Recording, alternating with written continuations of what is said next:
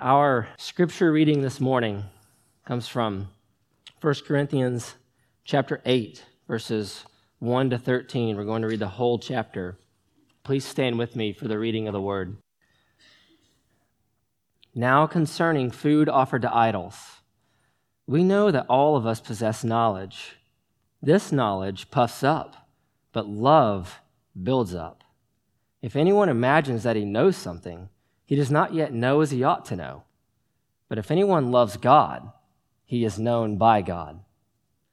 Therefore, as to the eating of food offered to idols, we know that an idol has no real existence and that there is no God but one. For although there may be so-called gods in heaven or on earth, as indeed there are many gods and many lords, yet for us there is one God, the Father, from whom are all things and for whom we exist, and one Lord, Jesus Christ, through whom are all things and through whom we exist. However, not all possess this knowledge, but some, through former association with idols, eat food as really offered to an idol, and their conscience, being weak, is defiled. Food will not commend us to God. We are no worse off if we do not eat, and no better off if we do. But take care that this right of yours does not somehow become a stumbling block to the weak. For if anyone sees you who have knowledge eating in an idol's temple, will he not be encouraged if his conscience is weak to eat food offered to idols? And so by your knowledge, this weak person is destroyed, the brother for whom Christ died. Thus, sinning against your brothers and wounding their conscience when it is weak, you sin against Christ.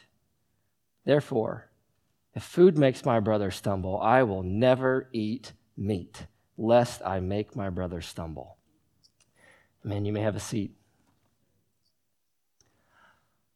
So about every week or so, I try to listen to a podcast called This American Life.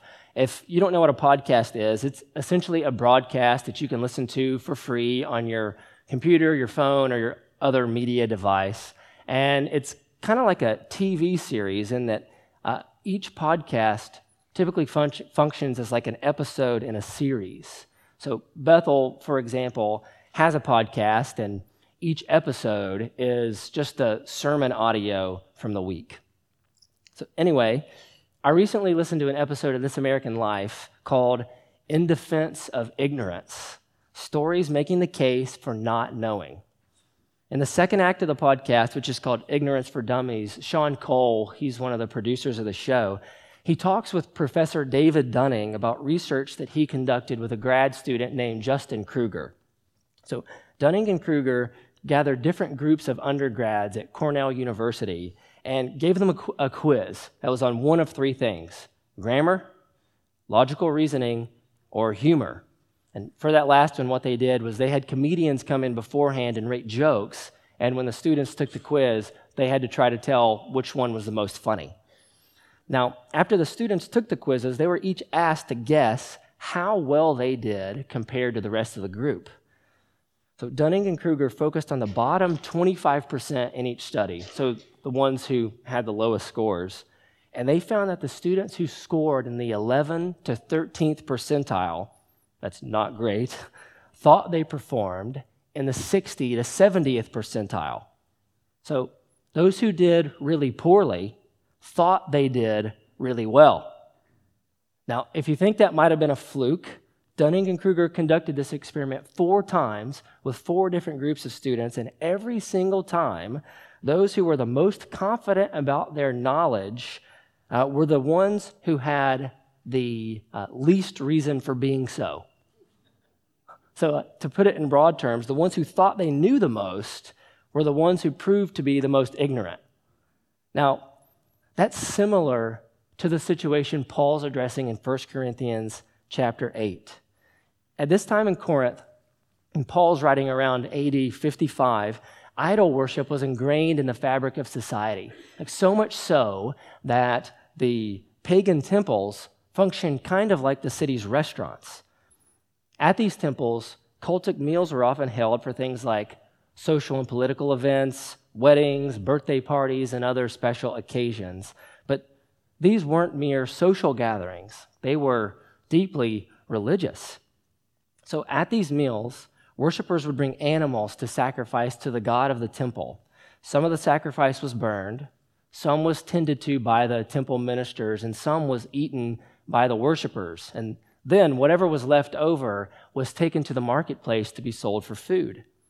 So let's try to step into this situation here. Can you see the dilemma that some of these new converts to Christianity in Corinth would have had with this environment? So you grew up in this pagan environment and perhaps even attended cultic meals at the temples. But now that you've converted to Christianity, you don't want to have anything to do with idol worship or the temples. But since leftovers from the cultic temples were taken to the marketplace to be sold for food, you would have no way of knowing whether or not the meat you're buying was previously offered to an idol. So do you see the dilemma? So can you buy that meat, or should you abstain and not buy it at all and find it somewhere else? Or what about if an unbeliever invites you to his home and offers you meat? Can you eat that, since you can't be sure where it came from, or should you abstain? Now, Paul will address both of those concerns toward the end of chapter 10, but here in chapter 8, he responds to some Christians in Corinth who are in quite a different position.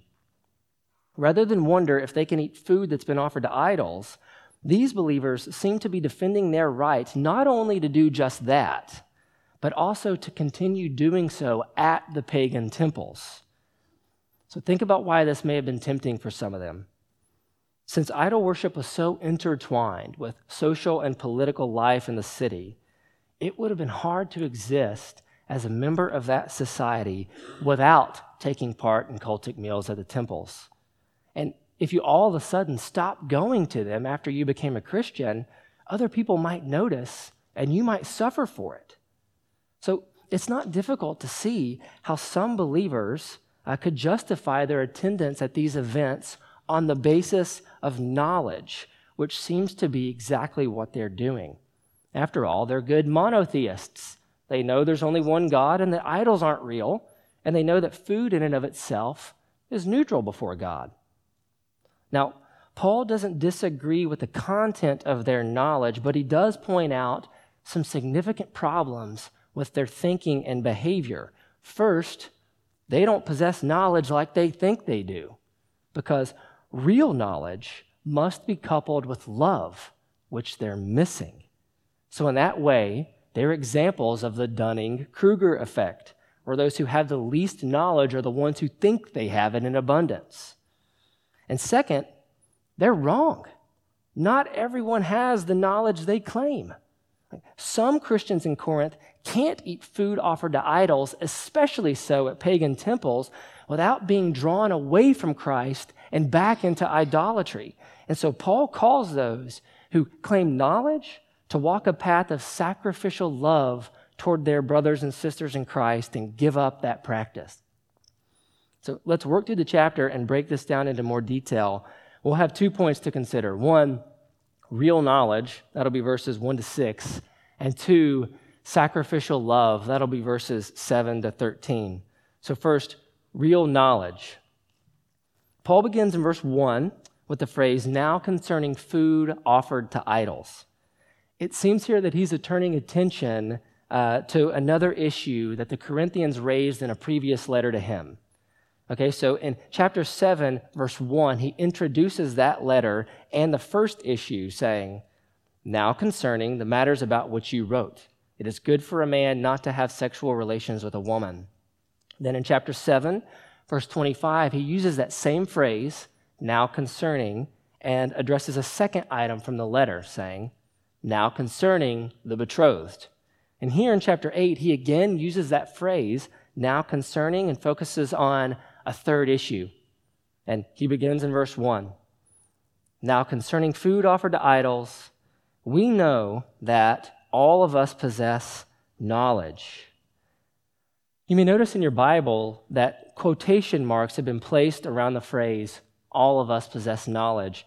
Those have been added to help us see that this was likely a popular slogan in Corinth among these Corinthians. And in a sense, they're right. Paul says as much in chapter 1, verses 4 and 5. I give thanks to my God always for you because of the grace of God that was given you in Christ Jesus, that in every way you were enriched in him in all speech and all knowledge. And in this case, Paul spells out the content of the Corinthians' knowledge for us in verses 4 to 6. He says, and look with these verses with me. In verse 4, therefore, as to the eating of food offered to idols, we know that, and watch the quotation marks that highlight the likely slogan in Corinth, an idol has no real existence, and that there is no God but one. For although there may be so-called gods in heaven or on earth, as indeed there are many gods, like traditional gods like Zeus, Hermes, and so on, and lords, that could be a reference to the imperial cult where the Roman emperor and some members of his family were worshipped. Yet for us, Paul says, there is one God, the Father, from whom are all things and for whom we exist, and one Lord, Jesus Christ, through whom are all things and through whom we exist. So monotheism, the belief that there is one God, apparently was not a problem for these folks. They could affirm our fighter verse from a couple weeks ago, Deuteronomy 6:4. Hear, O Israel, the Lord our God, the Lord is one. But something was wrong. Paul says at the end of verse 1, this knowledge puffs up, meaning that it causes a person to be arrogant. But, he says, love builds up.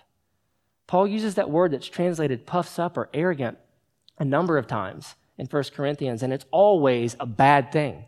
So in chapter 4, verse 6, he says, I have applied all these things to myself and Apollos for your benefit, brothers, that you may learn by us not to go beyond what is written, that none of you may be puffed up in favor of one against another. In chapter 4, verse 18, he says, some are arrogant or puffed up, as though I were not coming to you. But I will come to you soon if the Lord wills, and I will find out not the talk of these arrogant or puffed up people, but their power. In chapter 5, verse 2, he says, are you arrogant or puffed up? Ought you not rather to mourn? Let him who has done this be removed from among you. And finally, in chapter 13, verses 1 to 4, the great love chapter in 1 Corinthians, Paul says, if I speak in the tongues of men and of angels but have not love, I am a noisy gong or a clanging cymbal. And if I have prophetic powers and understand all mysteries and all knowledge, and if I have faith so as to remove mountains, but have not love, I am nothing. If I give away all I have, and if I deliver up my body to be burned, but have not love, I gain nothing. Love is patient and kind. Love does not envy or boast. It is not arrogant or puffed up. So the question here in verse 1 is, how does this knowledge, this belief that there is one true God, lead one to arrogance? We need to be careful here. The problem is certainly not with the doctrine. It's with the people. These Corinthians are using their knowledge that God is one and that idols aren't real to justify eating food sacrificed to idols, even though it can harm their brothers and sisters in Christ. They're tearing others down, not building them up in love. So in other words, they could affirm Deuteronomy 6:4, there's one God, but they've gone awry when it comes to Deuteronomy 6:5. You shall love the Lord your God with all your heart and with all your soul and with all your might. Now, to be clear, knowledge and love aren't at war with one another in this passage. Paul isn't advocating ignorance. Instead, he's calling attention to the fact that by their actions, these Corinthians are proving that they don't have real knowledge at all. Listen to how he puts it in verse 2. If anyone imagines that he knows something, he does not yet know as he ought. They're modeling a version of that Dunning-Kruger effect. They think they know something, like they're arrogant, so they don't yet know as they ought. They don't have the real thing. Real knowledge is different, and Paul emphasizes that in verse 3. Look at that verse. But if anyone loves God, He is known by God. John Piper has a helpful video on these verses in his Look at the Book series. If you haven't seen any of those videos, I would encourage you to go watch them online. You can find them at desiringgod.org and search for Look at the Book. But in this particular video, he points out that in this verse, in verse 3, where Paul says, "But if anyone loves God," you'd expect Paul to have said, "But if anyone knows as he ought." So if you rephrase it, it goes something like this. If anyone imagines that he knows something, he does not yet know as he ought to know. But if anyone knows as he ought, he is known by God. And Piper argues, and I think he's right, that for Paul, loving God is interchangeable with real knowledge. So in other words, knowledge, if it's the real thing, results in love for God. And not only in love for God, but also in love for people that desires to build them up. And if there's any doubt about this, we need the end of verse 3. Paul says, "But if anyone loves God, he is known by God." It's important to point out here that the Greek word that's translated "is known" is actually in the perfect tense. So it could be rendered "has been known." So do you know what that means? It means that if a person has true knowledge, knowledge that results in love for God and love for neighbor, if he really loves God, the only reason he has that is because he's first been loved by God, first been known by God. This is the doctrine of election, which is something that we wholeheartedly affirm at Bethel. Listen to our statement of faith on this. We believe that God's grand purpose for creation and all of human history is the glorification of His holy name. Before the ages began, the Father lovingly purposed to save a multitude of sinners. He foreknew this vast company, choosing them before the foundation of the world. He predestined them for adoption through Jesus Christ. In the fullness of time, He sent forth His Son, who accomplished all His Father's will, ransoming this people for God from every tribe and language and people and nation, all to the praise of His glorious grace. Yes, and amen to that. Now, if you believe that before the ages began, God the Father, from whom are all things and for whom we exist, lovingly purposed to save you by sending Jesus Christ, through whom are all things and through whom we exist, to die for your sins, what virtues should that produce in your heart? If you believe that, what should that produce? I think at the very least, humility and love. But it often doesn't work this way, does it? Folks who believe this doctrine have a reputation for lording their knowledge over other people, looking down on them for not thinking the same way. Just this morning, I saw a meme on Facebook, and it's funny, but it's funny and sad at the same time. It's a meme on Facebook that said something like, "Don't have enough money for seminary? Pick a fight with a Calvinist and you'll get lectures for free." Man, that shouldn't be the case. Yeah, I'm sure that I fell into this camp when I first became a Christian and learned about election. We have a tendency to take God's good gifts and twist them in sinful ways, and knowledge is no exception. Have you ever known the right doctrine of theology and been impatient toward those who don't? Have you ever felt prideful because your theological understanding is greater than somebody else's? Husbands, you can commit this error toward your wives. Wives, you can commit this error toward your husbands. Parents, you can commit this error toward your children. Students, you can commit this error toward your friends, and we could go on and on and on. And make no mistake, when we do this with right doctrine, the problem is not with the doctrine. It's with us. It's with me. We don't know as we ought to know because real knowledge produces love for God and love for neighbor. So we're calling this series in 1 Corinthians Cruciform Living. Cruciform meaning in the shape of the cross. The Corinthians needed their lives, they needed to live their lives with Jesus at the center, and they needed to be shaped by the cross and its values. We need that too, and this topic of knowledge is no exception. If anyone had a reason to be puffed up because of his knowledge, it was Jesus, God the Son. Yet, he made time for children.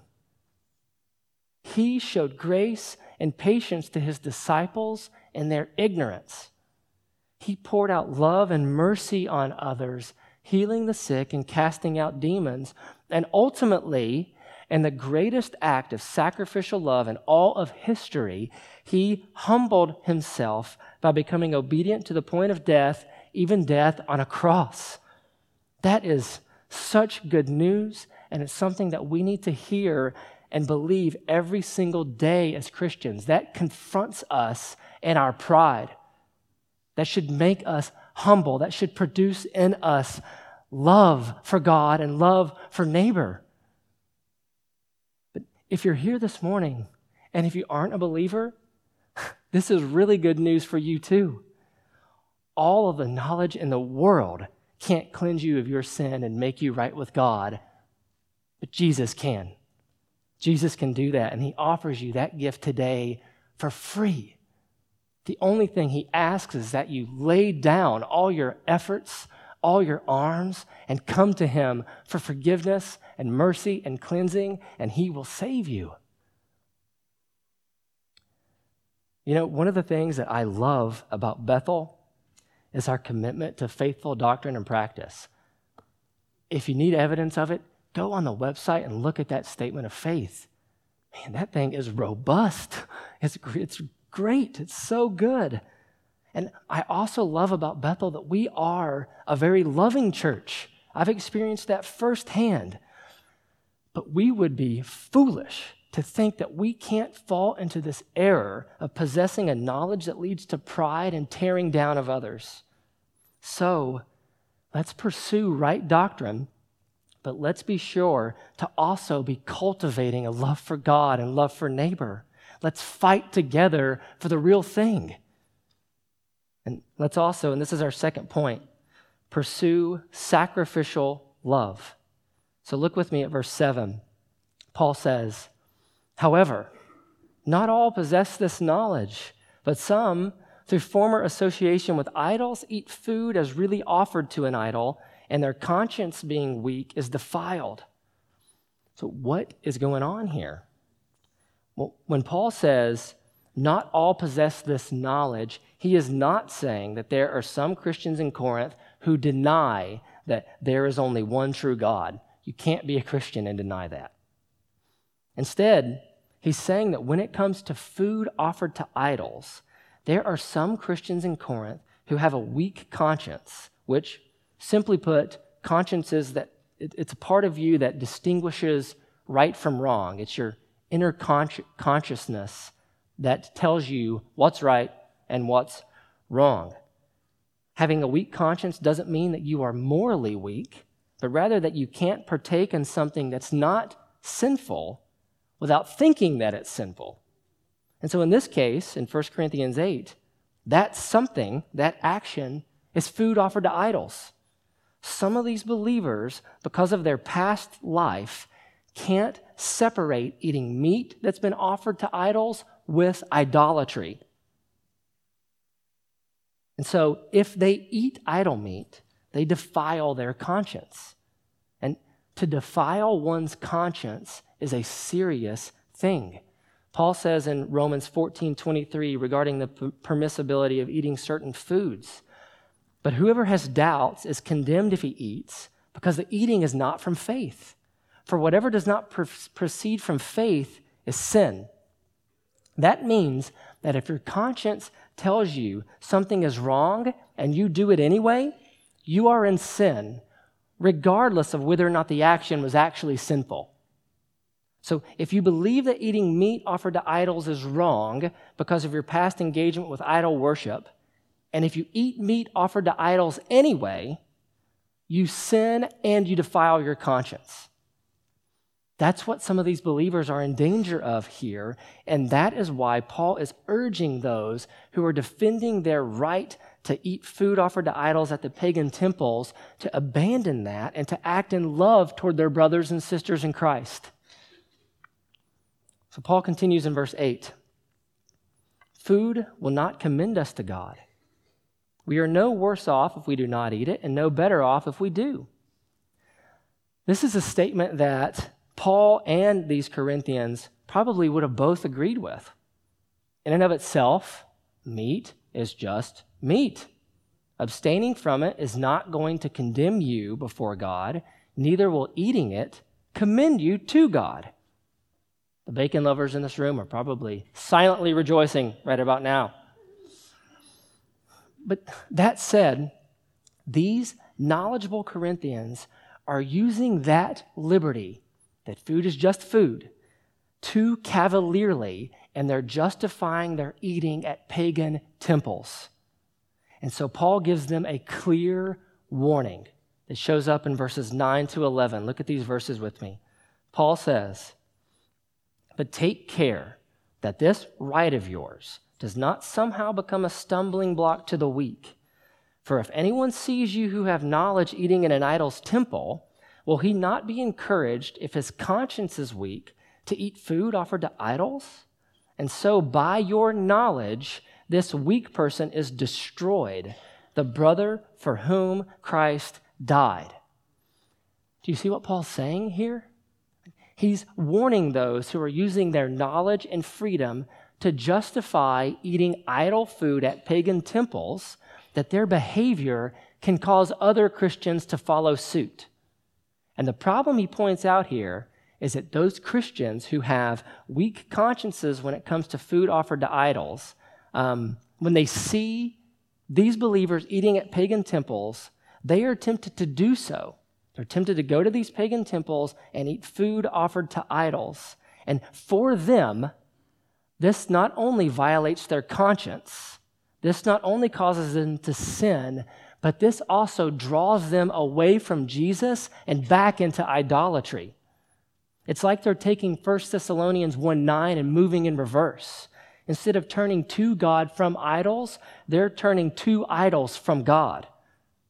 So listen to N.T. Wright explain the situation. He says, quote, "The problem he's facing," that's Paul, "is that several of the Christians in Corinth, before their conversion, which was, after all, quite recent, had been regular worshipers in the shrines of idols. They knew what went on there, the dark sense of mystery and fear, the sense that in feasting at the God's table, you were really eating and drinking the God himself, taking his life to be your own life. And then the drink, the sense of casting off moral restraint, the girls and boys waiting around the back to do whatever you wanted in return for a little extra payment to the God. And once you had shared in that dark but powerful world on a regular basis, perhaps for many years, it would be difficult in your memory and imagination to separate part of it from the whole thing. Now that you had become a Christian, you would feel you had been rescued from the world of darkness and brought out into the light. And looking back, you wouldn't be able to split that old world up into different bits. You wouldn't be able to say that this bit was all right while that bit was wicked. The very smell of the meat that you used to eat in the temple, with the priests chanting and the drink and the prostitutes waiting for you, would bring it all back. It would be natural and right that your conscience could not, without some years of teaching, prayer, and wise help, cope with any element of the old package deal, even if Christian friends who perhaps hadn't had that background had no problem with one aspect of it, namely the meat. And Paul is concerned, deeply concerned for such people. He doesn't want their consciences to be troubled. Do you see how serious this is? Verse 11 tells us, "And by your knowledge, this weak person is destroyed, the brother for whom Christ died." Destroyed. While that could mean cause a person to sin, it seems more appropriate that it means spiritually destroy, as in, will send you to hell. Two quick reasons I think that's the case. One, when Paul uses this term that's translated destroy elsewhere, it always deals with eternal destruction. It would be odd for it to take a different meaning here. And two, this understanding of the word makes sense with what Paul's describing. One believer's actions are enticing another to violate his conscience and fall back into idolatry.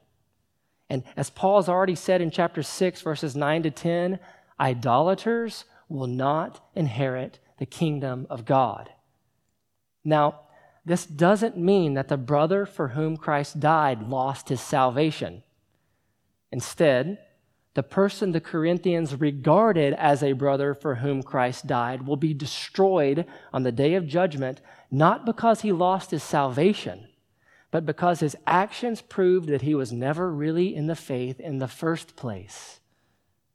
This should shock the Corinthians into obedience.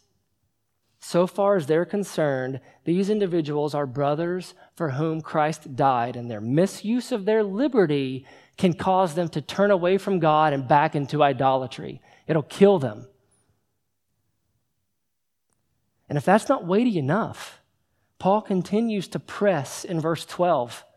He says, "Thus, sinning against your brothers and wounding their conscience when it is weak, you sin against Christ." That is as serious as it can get. Sinning against a brother or sister in Christ is equivalent to sinning against Jesus himself. This is reminiscent of Jesus' words in Matthew 18, 5-6. He says, "Whoever receives one such child in my name receives me. But whoever causes one of these little ones who believe in me to sin, it would be better for him to have a great millstone fastened around his neck and to be drowned in the depth of the sea." It is no wonder that Paul concludes in verse 13 with that really broad statement.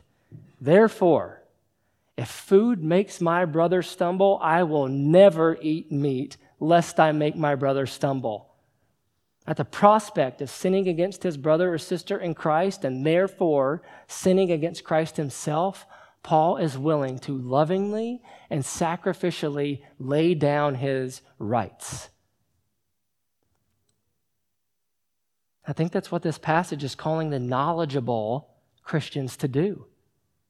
Later in chapter 10, verses 1-22, Paul's going to expressly forbid them from eating idol meat at pagan temples on the grounds that doing so is participating with demons.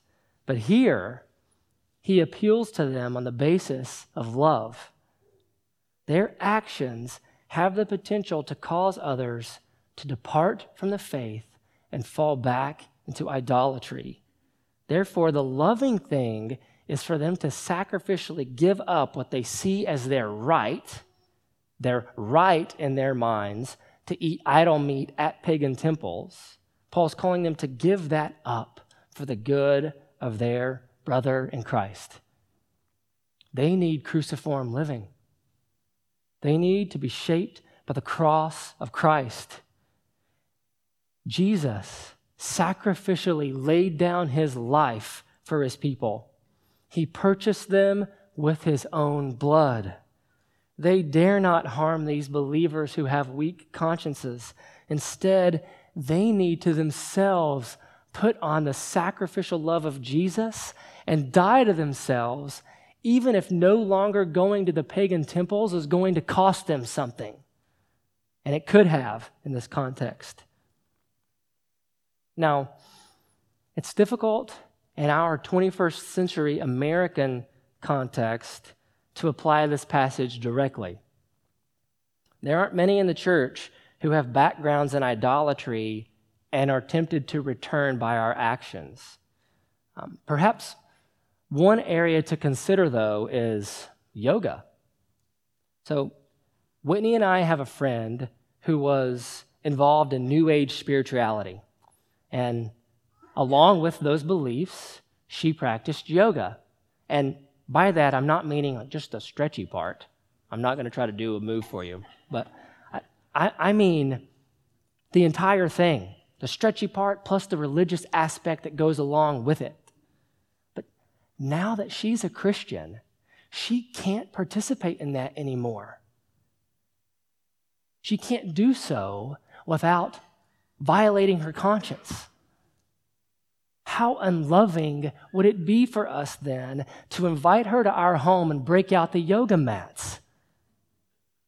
I mean, for real. Like, how unloving would that be? Do you see what that could do to this sister?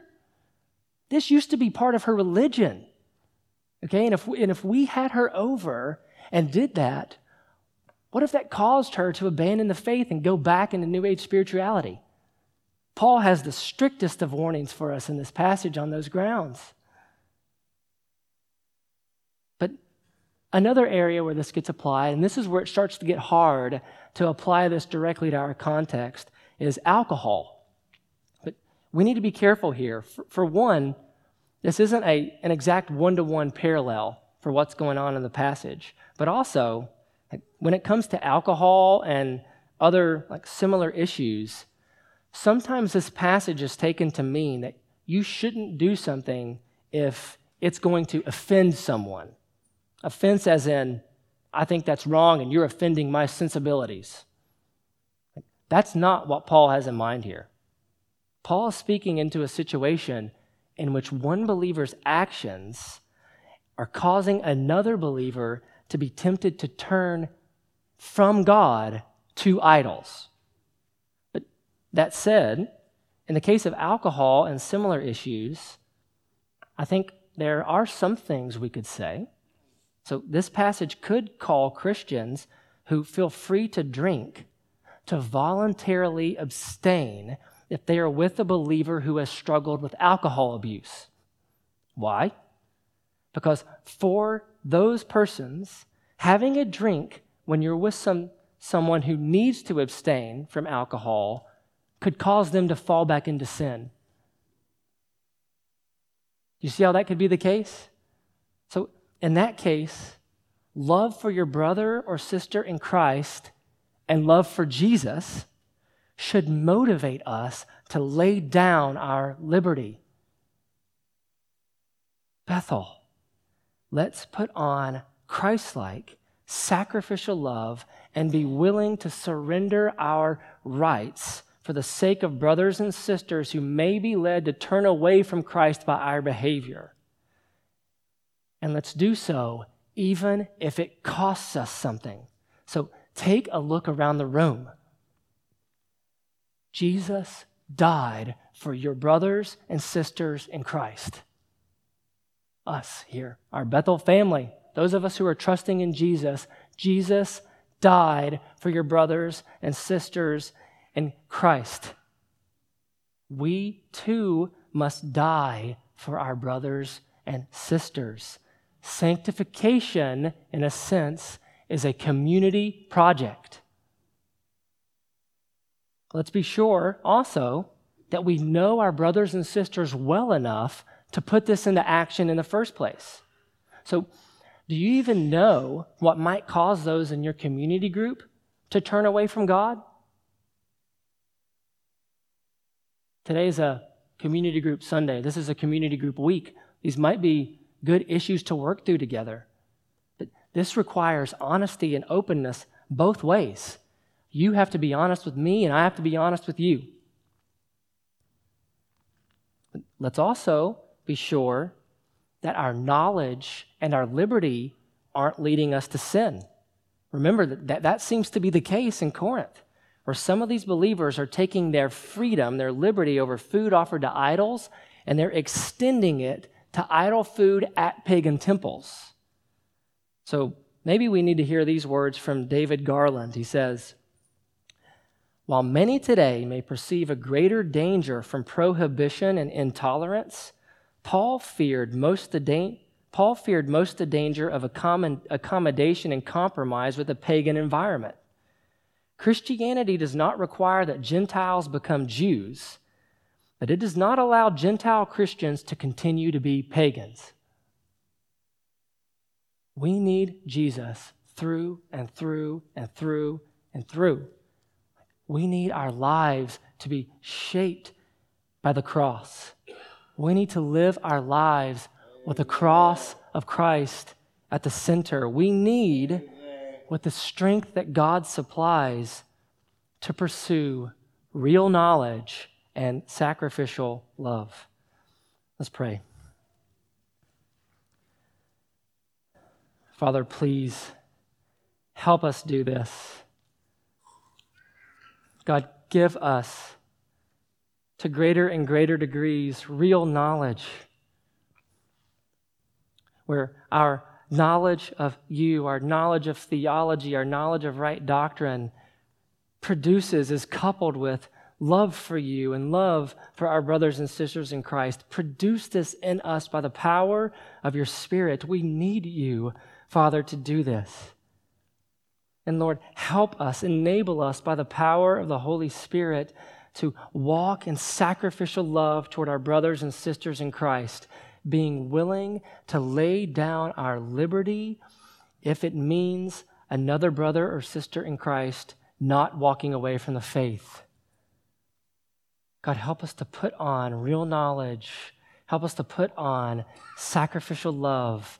Help us to model our Savior, Jesus, who humbled himself by becoming obedient to the point of death, even death on a cross. We love you, God, and we pray all this in Jesus' name. Amen.